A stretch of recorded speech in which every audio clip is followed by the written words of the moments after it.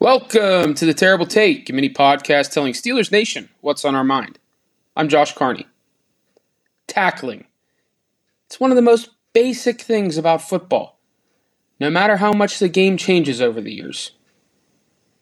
Even with it being one of the most basic parts of the game, teams continue to struggle at it, especially in the NFL and especially as the rules change to make the game safer. While there are plenty of things for the Steelers to focus on in the Week 1 matchup against the San Francisco 49ers, specifically the star-level talent offensively in Christian McCaffrey, Deebo Samuel, and George Kittle, just to name a few, the Steelers are focusing heavily on doing, well, in a Mike Tomlin way, the routine things routinely. That includes tackling.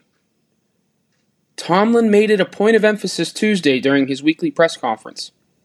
And on Wednesday, veteran cornerback Levi Wallace echoed his comments. Tackling, tackling, tackling.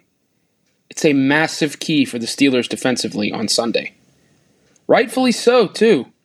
Last season, according to Pro Football Focus, the 49ers forced 157 missed tackles. I'll say that again. The 49ers forced 157 missed tackles last season. The Steelers, on the other hand, missed just 97 tackles last season, 8 of which came on special teams. Pittsburgh tackled well in 2022. That carried over into training camp and the preseason. Pittsburgh missed just 19 tackles in the preseason in 3 matchups. With all the new faces, they have a physical bunch overall defensively, with some high-level tacklers that have done it at a consistent level in the NFL. That's going to bode well in the season-opening matchup against San Francisco. It might sound easier said than done, but it's quite simple.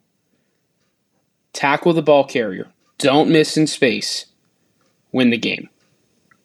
It's a basic formula, but one that can lead to a season-opening win for the Black and Gold. Be sure to follow us at SteelersDepot.com and check out episodes of The Terrible Take every day at 5 p.m. Eastern Time. And check out The Terrible Podcast with Alex Kozora and Dave Bryan every Monday, Wednesday, and Friday.